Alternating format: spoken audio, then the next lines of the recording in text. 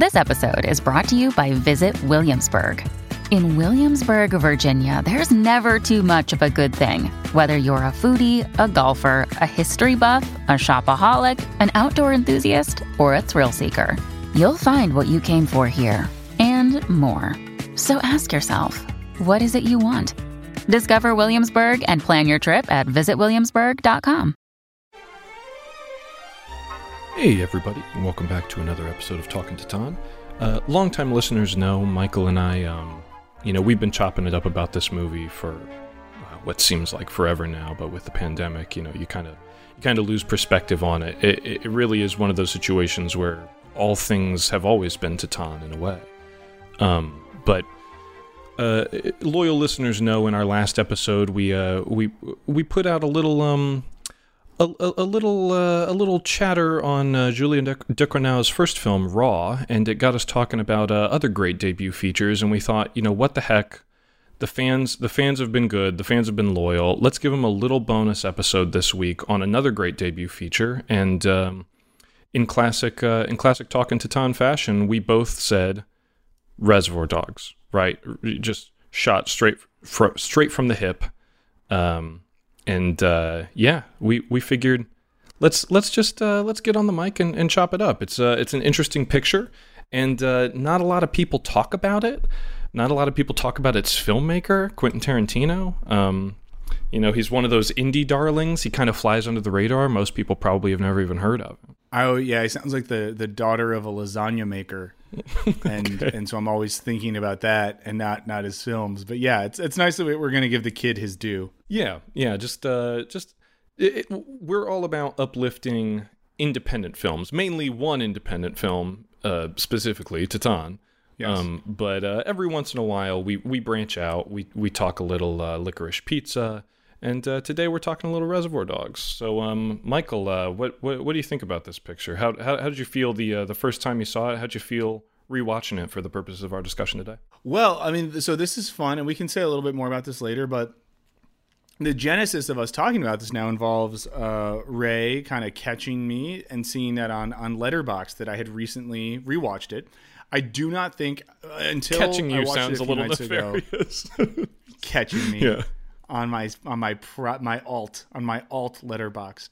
But yeah, I don't think I had watched the movie in full since I was maybe in college, and I'm not gonna age blast myself, but I was in college a long time ago, such that I'd kind of disconnected from the film, didn't have a lot of active memories of it. So yeah, watching it now, I think it's really interesting after we've seen so much development in Quentin Tarantino. After we, some of us on this podcast, I know, went to the theater 10 times to see Once Upon a Time in Hollywood. Okay, I'm not going to say who. It's not me.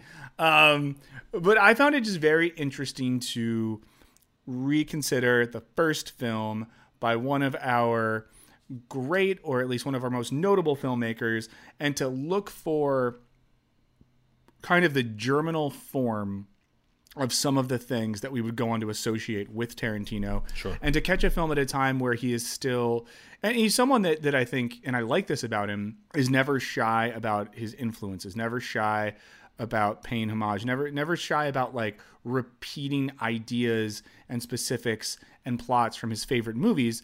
But I think in this one, it's very heavy. It's very apparent that he's sort of playing with a certain set of tools. So it's interesting to think about where he's gone as a filmmaker and what he's explored since this movie.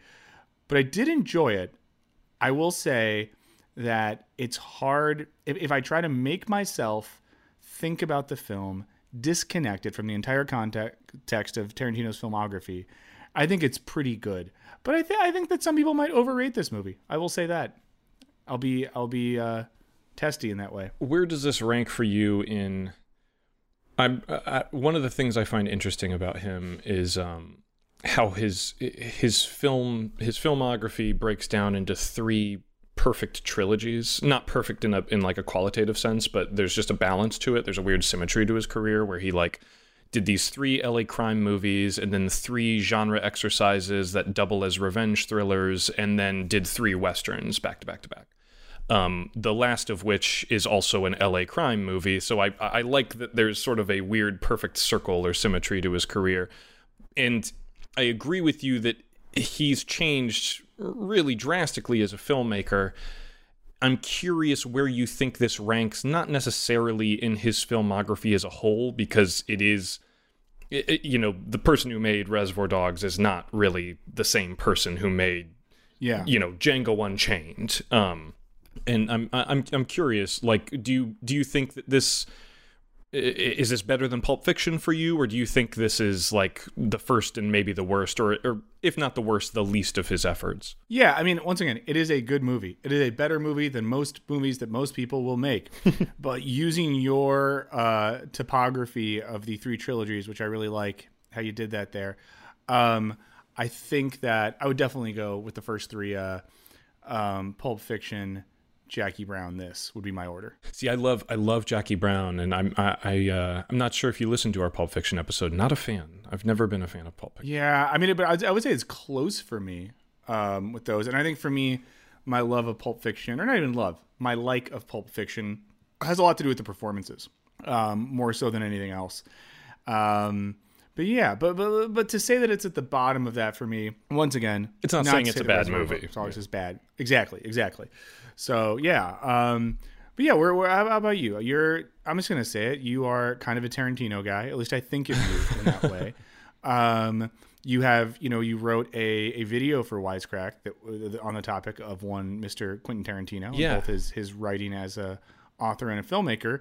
So say a little bit about what you think about this movie. Where does it fall for you? I really like this one, and I think it even grows on me a little bit every time I watch it.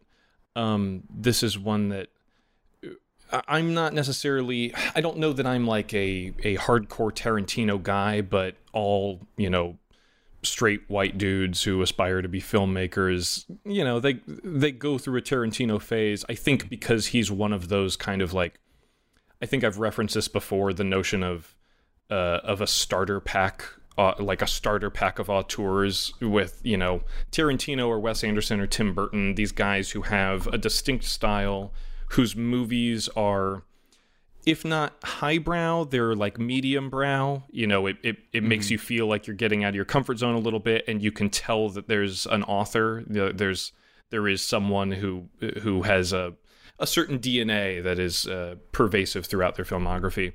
So I can see why folks, everyone has a Tarantino phase. I know that Once Upon a Time in Hollywood felt like a little bit of a fluke for me, how much I loved that movie, because his previous films to that, Django and Hateful Eight, I feel like the bloom is off the rose a little bit.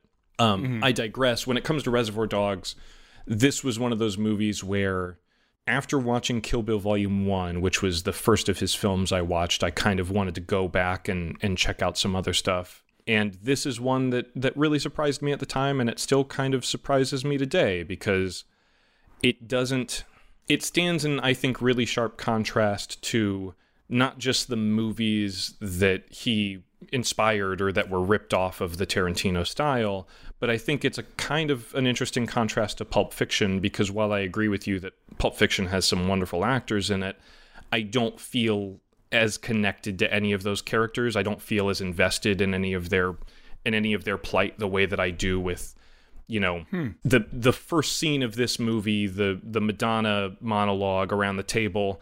That's all fine, and we know it, we love it, whatever. But to me, the first real shot of this movie is Tim Roth bleeding out in the back of the car. And I feel like there are a lot of movies post-Tarantino or riffing on Tarantino that do that in media res thing, but it's just kind of like an aesthetic or structural thing that it's sort of aping the aesthetic without understanding what makes it work. And I think generally the in media res thing just doesn't usually work for me. But in this, it's a perfect way to really introduce you to that character properly, because regardless of, is he a good guy, he's a bad guy, all we know is like in this moment he's dying, and there's a real humanity to it, and there's a real wonderful charm and chemistry between him and Harvey Keitel, who I think is very good in this picture. And that's the kind of thing that, like, similar to the in media res thing, I think the non-linear narrative thing became so in vogue after this, of people wanting to do what Tarantino does.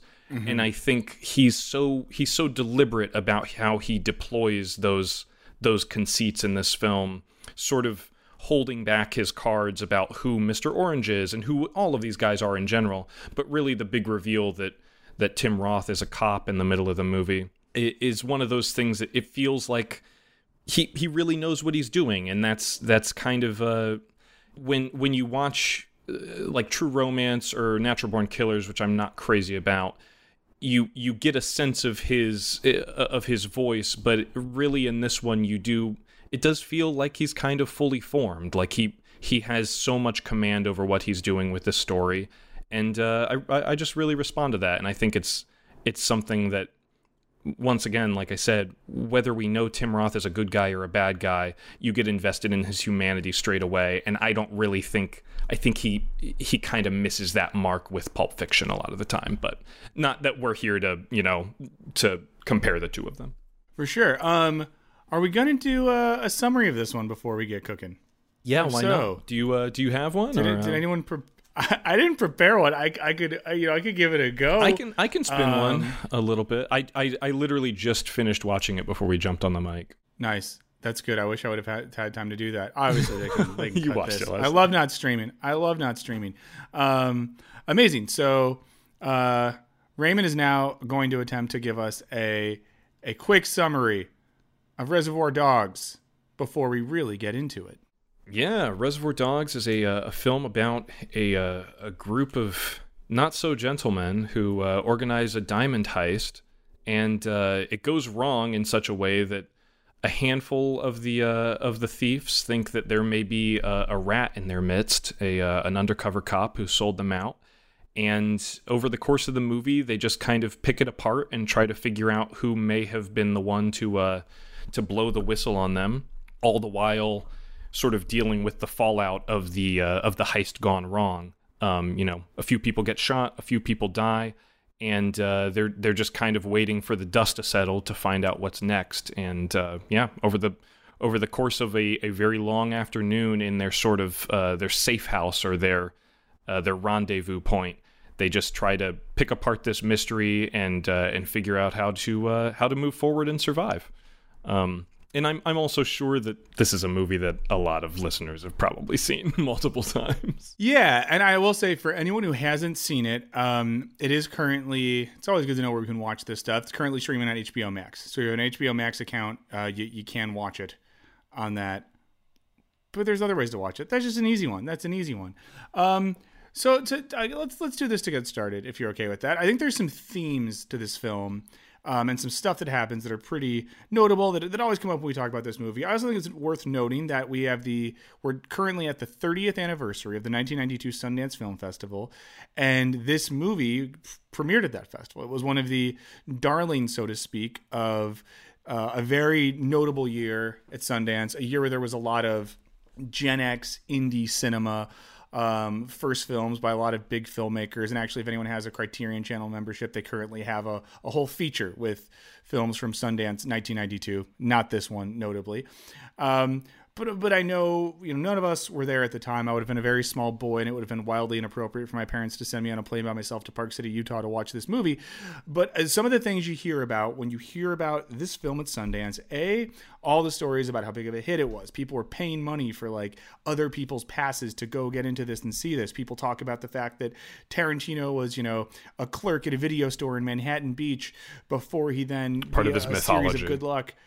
Yeah, there's a lot of mythology that goes behind it. And of course, there's the stories of those who walked out of this film at Sundance due to language and violence. Most notably, it's in the legend that Wes Craven himself walked out of the first screening of this movie because he didn't like the vibe. So I kind of want to start there. And we've talked about Tarantino on the podcast before. We've talked about violence. But one of the things when this movie first came out, and if you go back and read early reviews, a lot of critics asking, do they swear too much? And is there too much violence? And I will say this, I don't watch the ear scene. Even though Really? They don't show it, I really struggle to look when that's happening. For anyone who hasn't watched the film, there's an iconic scene where Michael Madsen's character cuts the ear off of a kidnapped cop. The camera pans up to the ceiling, so we do not see the act itself. We do see the aftermath. And the image of the side of the head without the ear on it is something that haunts my dreams. Yeah, it's a nasty. It's after watching it. a very nasty wound, and it's one of those things that I'm surprised. I know that you're kind of a squeamish viewer. You don't care much for horror films and stuff. But except for Titane, obviously. Of course, obviously. But well, that's an interesting comparison because there is some ear trauma in that. Is that something that you? It feels like this is something we would have talked about in the course of the hundreds of Talking Titane episodes we've done, but I didn't realize. Well, is that something that you feel is different, or is it portrayed in a different way that makes it a little bit more palatable for you? I think the hardest thing for me with Tarantino was always getting into the violence. I think the more stylized and genre-based his films got, the more cartoonish. I could appreciate that. Yeah, to be honest, yeah. And even the, brutality of the final scene in Once Upon a Time in Hollywood, it's kind of fun. And I think there's something fun about that level of violence. It maybe makes me sound like a psychopath. Or even in I get it. Django, when it's like, when I watch slavers get murdered, it's like, this is kind of cool. Whereas in this film, there's not really anything fun to the violence. It is really brutal, and I think it is, especially with the scene where I forget what's Mr. Blonde, right? Mr. Blonde, the Michael Madsen character, when he is dancing. It's a sinister. Yeah, he's dancing to a really happy song and getting into it while he's getting into torture, and it's sort of a psychologically unsettling moment in the film. And I know that's what a lot of artists and someone like Tarantino wants to affect the audience. So in that way, I find it viscerally affecting. But I do wonder if the violence in this film is as effective as violence becomes in later Tarantino films. But curious what you think about that. Another day is here, and you're ready for it. What to wear? Check. Breakfast, lunch, and dinner? Check. Planning for what's next and how to save for it? That's where Bank of America can help. For your financial to-dos, Bank of America has experts ready to help get you closer to your goals. Get started at one of our local financial centers or 24/7 in our mobile banking app. Find a location near you at bankofamerica.com/talktous. What would you like the power to do? Mobile banking requires downloading the app and is only available for select devices. Message and data rates may apply. Bank of America NA, member FDIC. Well, it's kind of funny to me to think how many people were shocked by this and how, there are, all those stories about people fainting or and a lot of that may be publicity and print the legend and what have you. But it does kind of seem, on the one hand, it seems mild compared to what he was doing in, Kill Bill, for example. On the other hand, like you were saying, the violence in Kill Bill, the geysers of blood and all that sort of stuff is just, somewhat cartoonish. I know that that's rooted in a lot of Shambara cinema and stuff like that, but it is one of those things that maybe I don't know. You're a big Jackass fan. The movie in which they start doing the paper cuts on the webbing of their fingers. Literally, I rewatched Jackass 1 and 2 last night with two friends, and the scene where we all couldn't watch was paper cuts. Out of everything that happens over the 3 hours of Jackass we watched last night, that was the moment where all of us had our heads in our hands. Yeah, and it's that kind of thing where it's like, yeah, I've seen greater acts of violence committed on screen, but I know what a paper cut feels like. I don't know what it feels like to get hit by a bullet or 1,000 bullets or to get my head chopped off with a samurai sword or what have you. So there is that weird kind of, it may seem counterintuitive, but the smaller and more personalized these things are, in some ways the tougher it is to watch. Especially, I think there is a certain verisimilitude in this one. I know, part of this movie's legend is that he had a medic on set whose job was just to gauge how much blood would be on the floor during any given scene based on how long Tim Roth had been there with a bullet wound. And then by the end of it, his face is visibly drained of blood. He has a very gray, sort of ashen face.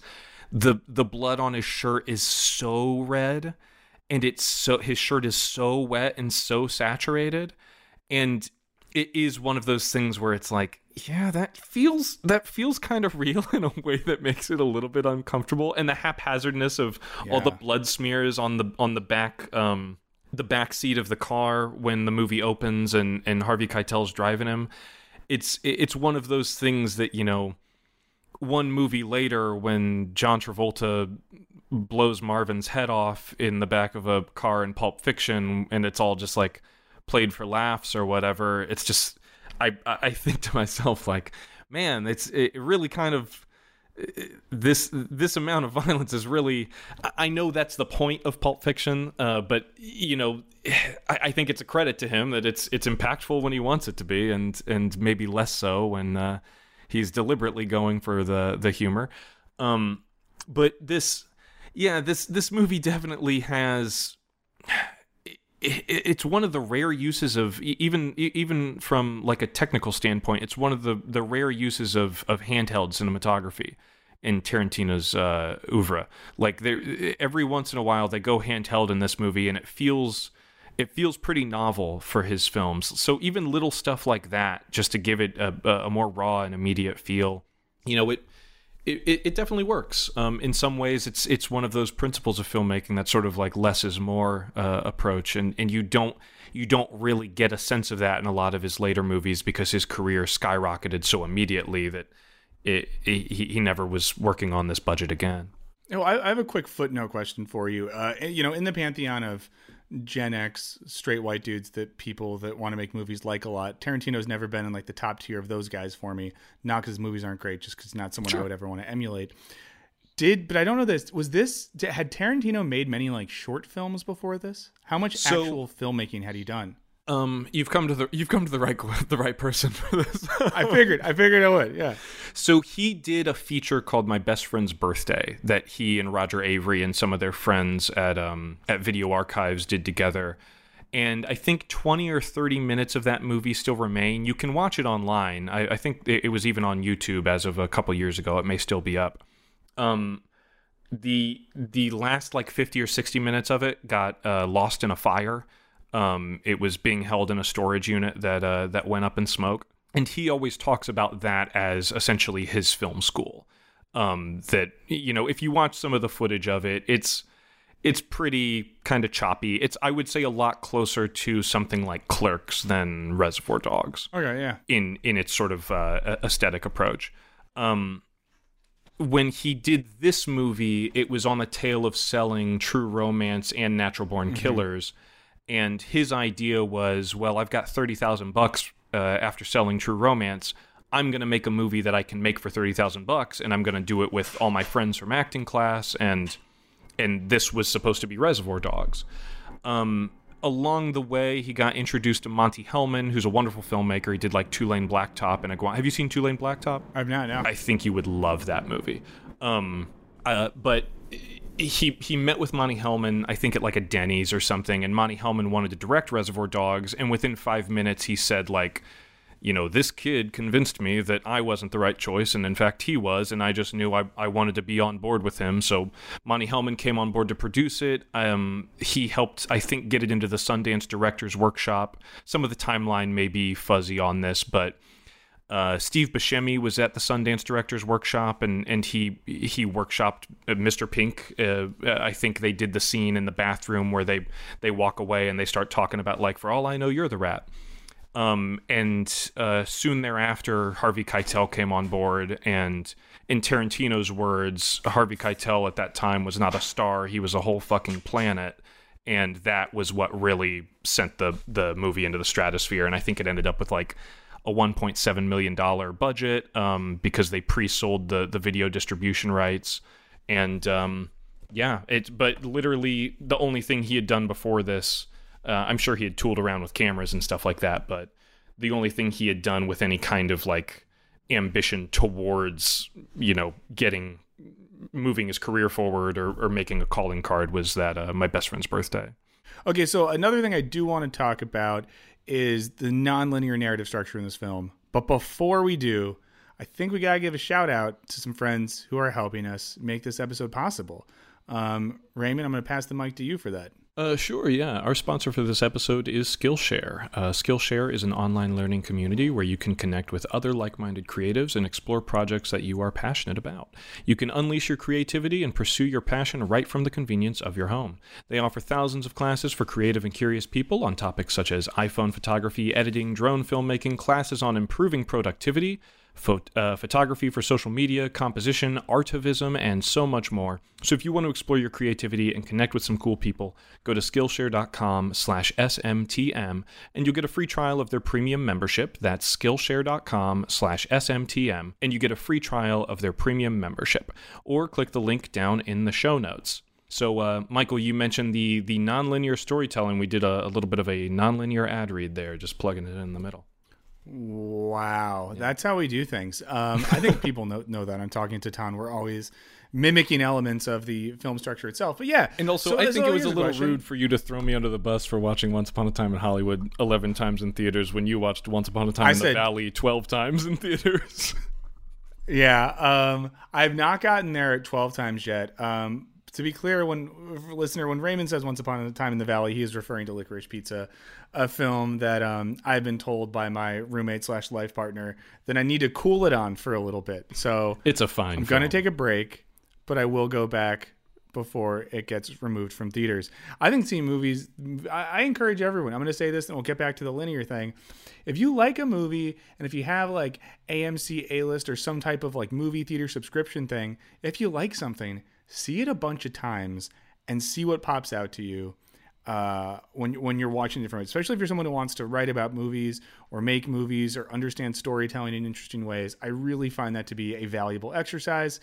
Also, sitting in movie theaters is fun. So do that. There's your homework, because we always have homework on Talking to Tan. And when a movie comes out in theaters, especially new films that aren't going to be getting, rep screenings anytime soon, that is, for all you know, probably the last time you'll ever get to see it on the big screen. The way it was intended. And there's a difference.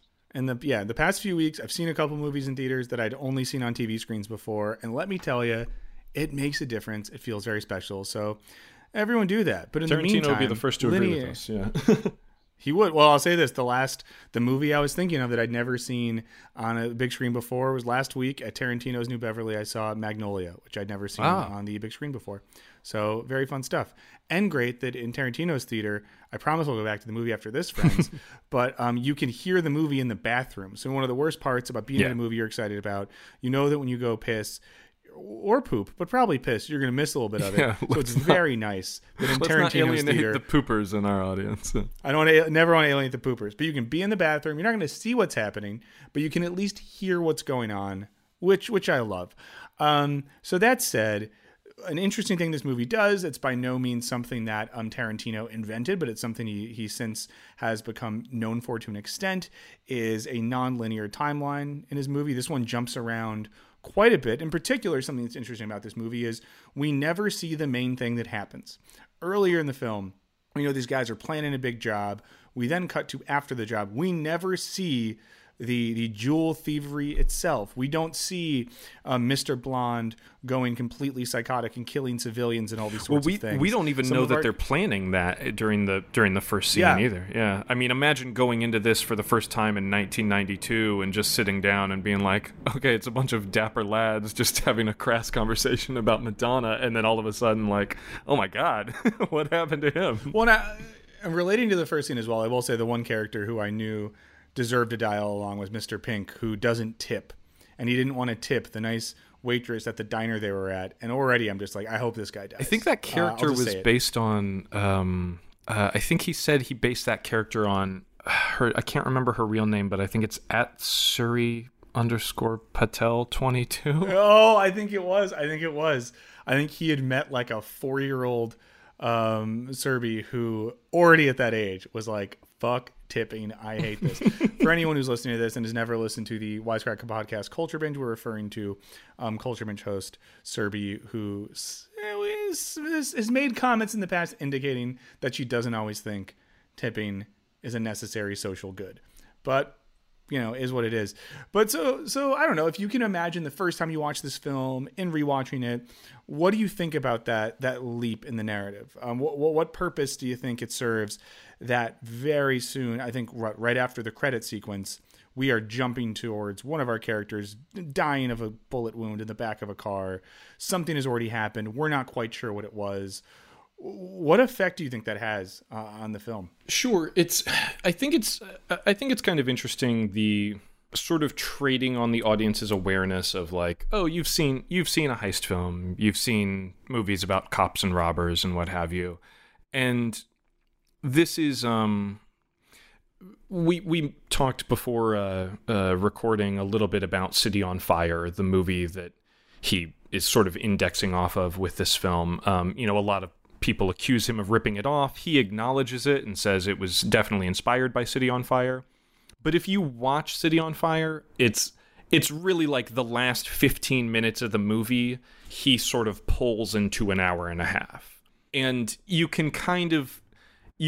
I think that's instructive with regards to your question, because you can kind of see how someone like Tarantino, who has this encyclopedic knowledge of film, has probably seen so many crime movies, so many heist movies, so many gangster flicks, and has never seen one that deals almost exclusively with the fallout of their choices or their actions, and seeing how that would be the kind of thing that gets his creative juices flowing in a way.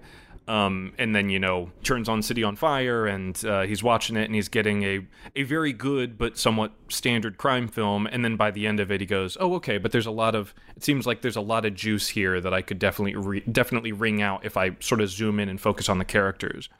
And I think to the extent that this film succeeds, that is sort of its stroke of genius, is that not only does it really sort of home in on the kind of stuff that usually gets sort of shunted to the sidelines of a more traditional crime movie, it's also compelling at the same time. It finds its own internal drama that is facilitated by the events that happen prior to the film, but not necessarily like driven by those events. This still becomes a clash of personalities, and we just sort of have the heist be their shared backstory. But I don't know. How do you feel about that decision? Because it's certainly one that could be divisive for folks. Yeah, I mean, I think it does something really interesting, which is upset, and I mean upset in a very literal sense, expectation. I think you watch this movie for the first time and you think, okay, we have the setup of there's some characters are getting into something. Now we're going to find out what the plan is. And in a traditional movie like this way, maybe the whole first and second act might be preparation for and getting into the act. And at the very end of the film, we see it go down. We deal with some problems, whatever. So it's great that it rips the rug out from under you and leaves you thinking. It leaves you less confident in your ability to know what's going to happen. I think you made that point before, that Tarantino has watched more films of this genre than anyone. And I think he does do a good job of like putting you in a position where even if you're someone that loves this genre, you're a little bit thrown off. I think the other thing it does, which is interesting, is kind of fills in different details about different characters at different points, which mean that you kind of watch the film both ways. And so I think the film itself is, of course, nonlinear. I think it creates I'll sound like Austin for a second, a subject position in which time is going in both directions. And but I think it's true. Like, there's points of the film where then you learn things, and of course, especially with Mr. Orange, when we learn that he's a cop, you then are watching the film backwards as well, reconsidering things that have happened earlier in the film. The same thing that happens with some of the backstory stuff with both Mr. White and Mr. Blonde, which makes it an interesting film to watch because it invites reconsideration as the film is going. Of course, also makes a rewatch great. And I do think it's the sort of movie where if you watch it for the first time, it wouldn't be insane for you to want to watch it again very soon. So that's the stuff I would say for me with like the non-linearity, which I think works. I think it's an essential part of the movie. However, there's a little bit of that for me. Where I'll describe it this way. It's a movie where as I watch it, it's like, I feel like, so a parent that gets mad at you or a teacher because you don't reach your potential? Okay. You come home with the report card, and mom and dad are like, "Oh, Raymond, you got a B-, but we know you're our A+ boy." I think to an extent, the landing of the film, I don't know where it should have gone, but it feels a little bit like it didn't hit the heights it was capable of. And I think to an extent, the structure of it does that. And I think the warehouse limits things. Maybe I'm just being hyperbolic here because I want to throw some gas on the fire, or throw some gas on the undercover cop. But I don't know. I wonder if the convention of not having that commitment to nonlinearity at all limits then the storytelling potential. Yeah, I can see what you're saying, because it's very purposefully a sort of small scale film, and I do think, watching it, watching it just a few hours ago, I really love the cut to black in this. I love the needle drop. I love the sort of undercutting of the violence and all of that, and these sort of cheerful chords coming in. And I think all of that's really effective. But for me, I think one of the things that two things. Your argument that being contained to the warehouse maybe limits its potential, I don't necessarily think that's untrue. I can see how people perceive that. I also think, though, once you kind of commit to that conceit, I think it would sort of compromise the film's integrity to go beyond those walls and in like a really big conflagration, the likes of which you kind of hear happening outside the warehouse with gunshots and Steve Buscemi screaming and stuff like that. That's true. It's true. But I also agree with you that there's a sense that it maybe feels a little too tidy by the end of it, in that, in his last moments, Tim Roth uses his dying breath to admit that he's a cop, which essentially seals his fate. Maybe he's trying to, but I do think that's maybe instructive, because he at that point could be trying to unburden himself of a certain guilt that he feels, because regardless of whether or not Mr. White is a good guy, he's been decent to him, and he feels like he's let him down. And I was kind of, kicking that around in my head after this watch of like, he couldn't have just made it 10 more seconds before confessing to this guy. Maybe you could have gotten to a hospital. Maybe you could have made it out all right. But there is a certain beauty, even if it is maybe too convenient or too tied off, that he does feel a sense of responsibility to Harvey Keitel by the end of it. How do you feel about that? Well, I do think that's one of my favorite. I'm going to contradict myself a little bit in that I don't know if I love where the film lands in consideration of the whole story. I love that final moment when Harvey Keitel, after getting his wing clipped in a good old-fashioned Mexican standoff, crawls over to the Tim Roth character and sort of cradles him as they're both dying. Yeah. And just that idea, too, that this is Harvey Keitel's character is so caring towards this person whose government name he doesn't really, I don't think, knows in that moment. And the way in which Tim Roth's character, like you just said, he might be able to pull this. He might be able to live, basically. There's a chance there. But it seems like he is overwhelmed by that care and commits to his like humanity before he commits to his profession as undercover cop. And it makes the betrayal all that more, so much more potent that like Harvey Keitel thought there was some honor among thieves. For sure. I mean, I think that was, it was kind of like the one thing it seems like he's holding on to there. So I mean, I think that was played very well. And like we kind of said before, I think Keitel just crushes this movie. On that note, the sort of honor among thieves, one of the things that stuck out to me on this rewatch was how Tarantino really... One of the reasons I love The Sopranos is that the show knows how stupid all these guys are, and it's not trying to like make The Godfather. It's not, it's not sexy. They're not all in control. There's, and this movie kind of has that streak running through it a little bit too, which is that like, no, these are like bad guys, and they may like walk in slow-mo and look cool and stuff, but at the end of the day, a lot of them are sort of undone by their own stupidity and their belief that there is this sort of honor among thieves. Like, that's the funniest thing to me in any of those narratives that underpin, like, The Godfather or Goodfellas or, you know, any of those true stories. It's like, these guys spend years and decades knowing each other and saying, like, oh, there's nothing worse than a rat, and you never sell out your friends. And then as soon as the FBI knocks on their door, they flip informant immediately. It happens all the time. And this movie kind of has a similar streak to it, especially with Lawrence Tierney's character. Like, when he comes in at the end and he says something to the effect of, like, well, I know that he's the one who sold us out because he's the one I wasn't 100% on. And as they're talking about it, they chatter back and forth a little bit more.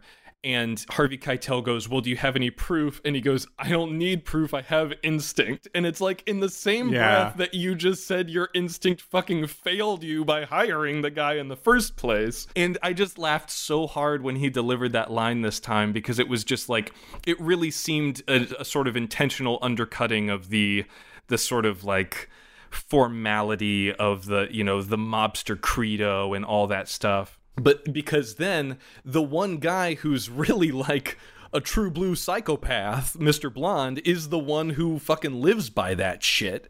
And that's the reason that Mr. Orange, you know, slips up, is he goes, yeah, he was going to rip you off. And he's like, sorry, man, that's the one guy out of all of you I know wouldn't rip us off, because he had plenty of chances to do that. So there is that tension of, like, what these folks expect of each other and what they expect of themselves, and how their image of themselves or their self-mythology is just, like, failing them at these extraordinarily crucial moments.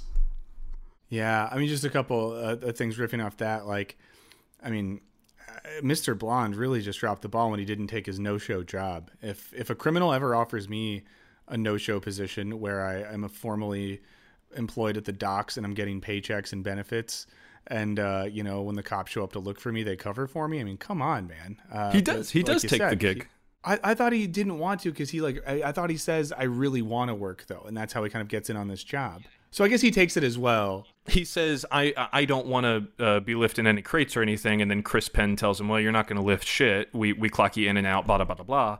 And what he says, though, is like, hey, I really appreciate that. The whole thing is saying, like, we got to get the Scagnetti fuck off your back, so we'll set you up to look like you have a real job. And he goes, okay, that's all well and good, but I also want to do some real work. And that's what I'm criticizing. Well, yeah. But that's the key to his character, like his criticizing that in life. You're totally right about his character, and I think that's a brilliant way to put it. I'm just saying to our listeners, if you ever get offered a no-show job, don't also say, but I really want to work too. Just hang out, watch movies, enjoy yourself. But that's the thing to him is like, he could just sit on his ass and collect a paycheck. That would be so easy. But he's not in it for the money. He's in it because this is his pretext to fucking love kill of the people. Game. Yeah, he just loves the game. You know, he's a real player. That's great. I think one other scene that just stands out to me that I do think gives great insight into Tarantino as a writer, as a director, as someone who loves film, as someone who likes to make films, as we've learned recently, make films about making films. I love when we flash to the Roth stuff before the shit goes down, and when Roth's undercover mentor in the Force gives him a script, and they run lines together because he has to learn the drug deal story to fit in with the guys. I just love cutting towards like a version of Scene Study on the roof. Yeah, Tarantino, like you said, it's pretty well known. Tarantino, to some extent, I think wanted to be, be an actor at one point. Obviously, he's acted mostly in his own movies, and From Dusk Till Dawn, maybe some other stuff. But and Golden Girls. You really, there you go. But if you've anyone who's been in acting class before, he captures that energy in this undercover cop scene, and it's very fun, and I think is a little like seed of the fun that he's going to have over his next 8 films. It's funny that you mention that, because he tells this story in an interview about how when he was in acting class, one of the things that he would do, his first exercises as a writer, is that he would take the scenes that they were working on, Paddy Chayefsky or whatever, and then he would go in and he would make edits. He would rewrite and expand the scenes that they were working on. And that, to me, is sort of what he did with City on Fire in this movie, which is like, if you watch especially the last 20 minutes of City on Fire, it really does feel like him going like, okay, I like this beat, the Mexican standoff is great, I like this premise, now let me just sort of expand and fill in the blanks and stuff like that. And it is that that energy with Tim Roth in this. You hit the nail right on the head. Someone kind of like workshopping material for an acting class or workshopping a monologue for an audition. And one of the things I loved about this that whole sequence is when he gets into the bathroom with the 4 sheriffs and the dog. The sheriffs all have a bunch of dialogue that could not have possibly been in the anecdote that Tim Roth is telling Harvey Keitel and Lawrence Tierney and stuff. And the dialogue in that is just like, it's one of those things, again, that sort of undercuts not only the criminals in this, but the authority figures as well. Is like the guy going, "Mister, I am gonna shoot you in the face," and just like this weird buffoonish cadre of boys who are all just kind of talking shop and building up their own weird self-mythology at the same time that Tim Roth is literally monologuing his self-mythology. I do think, the more I think about it, I think that's my favorite run of the film. The Tim Roth learning to go undercover, getting ingrained in the gang and stuff like that. I think it's just fun. And that's, I think, because for me, that's getting at some of the stuff that I really enjoy Tarantino doing later in his career. I like when Tarantino is having fun. I mean, I think he's always having fun, but there's a type of fun that goes on there that I really enjoy. Great parts of the movie. Yeah. Also, just Tim Roth, underrated. I still think of Tim Roth as someone who's underrated. I'm sure he's received his plaudits. He's a wonderful actor. Is he? I just feel like people don't talk about Tim Roth enough. That's all I'll say. All right. Tune in next week for Rothcast.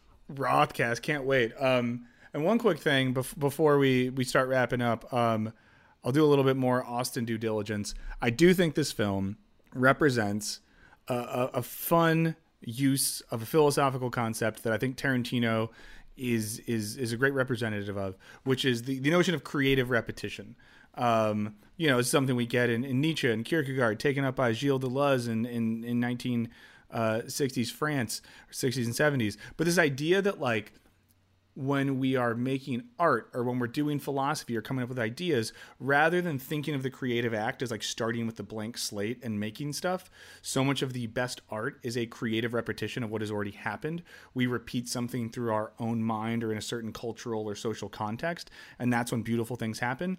And I was just struck thinking about how much of Tarantino's career is a testament to the power of creative repetition, and how when we're interested in and love things from art or in a non-filmmaking sense, philosophy or whatever, it's a really, I think it's just a cool example of what happens when someone who loves movies wants to creatively repeat the things that he loves, but done with such a passion and point of view that new things emerge out of that. And I think that, the notion of stealing like an artist is in the discourse and stuff. But I just think Tarantino, such a great representative of that. And I think you see that, in this film. Yeah, it reminds me of, I love Mary Shelley. Frankenstein's my favorite book ever written. And there's a quote from Mary Shelley where she said, invention, I'm reading it, it must be humbly admitted, does not consist in creating out of void, but out of chaos. When you need mealtime inspiration, it's worth shopping Kroger, where you'll find over 30,000 mouth-watering choices that excite your inner foodie. And no matter what tasty choice you make, you'll enjoy our everyday low prices, plus extra ways to save, like digital coupons worth over $600 each week. You can also save up to $1 off per gallon at the pump with fuel points. More savings and more inspiring flavors make shopping Kroger worth it every time. Kroger, fresh for everyone. Fuel restrictions apply. And I think about that so often, not necessarily just in the context of magpie filmmaking or filmmaking in general, but sort of what you're touching on there, that notion of just kind of like fully embracing that your ideas act as a synthesis of all your influences and every movie you've ever seen, every book you've ever read, all the comic books that he spent time flipping through and stuff like that. And there is, I think that not necessarily his success, because I think he's talented in his own right, but so much of his style and what makes his movies such catnip for a certain type of viewer is that sense of like, well, there's not only am I getting an interesting story in its own right, but there's always stuff that's just kind of tucked into the corners and folded into the dialogue that can work as like a path that he's blazing for you. He always talks about how his soundtracks in his movies are like making a playlist for the world, where he just wants to introduce you to a lot of his favorite music. And his movies kind of have that same energy. There's just this enthusiasm for the art form in general that all of his movies just exude at every moment and every frame. And I think that's one of the things that makes them so exciting. I know for my 2 cents, after I discovered Kill Bill Volume 1, it really kind of rearranged my brain, because I didn't really know you could make movies like that are like, well, it's a little kung fu and it's a little bit Western and it's all this weird revenge plot. And there's this book that's called like Kill Bill, the Unofficial Handbook or something like that. I have it on my shelf. I could probably pick it out, but it literally is just a summation that someone did of just like going through and isolating every single movie reference, whether it's a shot that he stole from a different movie, or a poster that's in the frame, or a dialogue reference. And in a weird way, that kind of became like a Rosetta Stone for me that helped me branch out and discover a lot of those movies he was referencing. And it really is one of those things that like I was saying early on, he is such a great starter pack director, because he does get you excited about discovering the films that he's quoting and discovering the films that he's so passionate about. Amazing. Well, I think we can both agree it's a good movie. You should if you've never seen this movie, you should watch it. If you've seen it before, definitely rewatch it, because there's a lot of meat on that bone, a lot of stuff to explore there. I think before we go, we do want to give a shout out to our buddy Austin, who we're missing right now. And if anyone's wondering why he's not here, we just wanted to share that with you. He said it was okay. He's having to take care of his dog right now, who's been in the animal hospitals, having a rough go at it, and he's being a caring dog parent. And we want to send him good vibes, right? Yeah, he texted us early this morning, saying that he's at the emergency vet with the pup. We haven't heard anything other than that. Hopefully his dog's doing all right. Hopefully his pup pulls through, and I'm sure that he would appreciate if you folks reach out to him and let him know he's in your thoughts. Send him some love on Twitter at Austin_Hayden. But we announced it on the last episode of Show Me the Meaning, not that really has any bearing on our Talking Titan schedule, that we were going to be doing Little Miss Sunshine this week. We are going to wait for Austin to get back to do that. And so, Michael and I thought we don't want the listeners to go without an episode for the week of Show Me the Meaning. What the heck? Death Before Dishonor. Yeah. So definitely hit him up. Housekeeping stuff before we go. Raymond, people are probably listening to this thinking about all the references you're dropping throughout, films, books you're talking about, and they want to chase the fragments of your mind. Where can they find you on social media to ask you to follow up on all these things and give them the syllabus they need to truly appreciate cinema at a high level?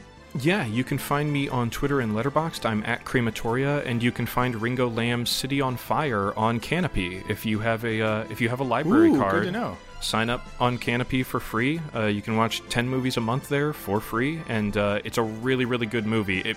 It's different enough from this film that it makes just a wonderful double feature, and I highly recommend it. It's a lot of fun.